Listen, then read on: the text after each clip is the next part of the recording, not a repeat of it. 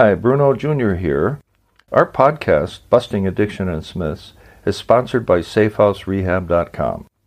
SafeHouse believes that traditional treatments fall short of the needs of clients who face the modern problems of addiction. Modern problems need modern solutions.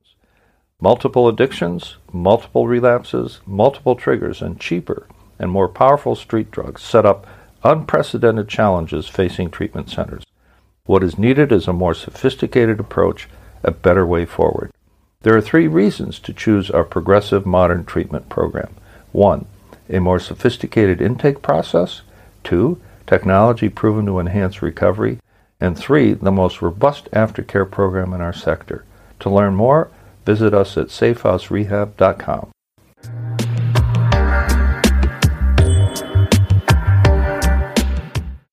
Yet another myth. You are to blame for his addiction.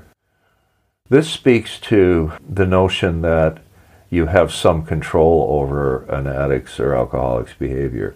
There's wonderful little charts that show up in the Al-Anon meeting rooms, and I'll explain Al-Anon in a minute.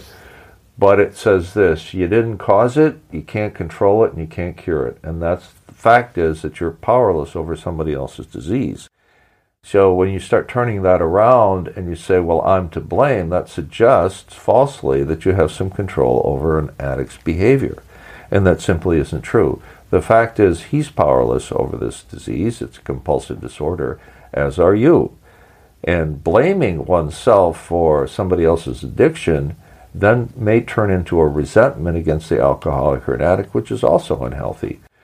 So you have these feelings where you want to help the addict or alcoholic, and you think you can.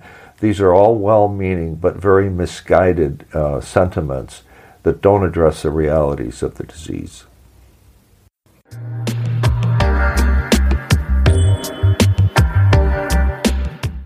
Our podcast is sponsored by SafeHouseRehab.com, a modern approach to recovery. To learn more, visit us at SafeHouseRehab.com.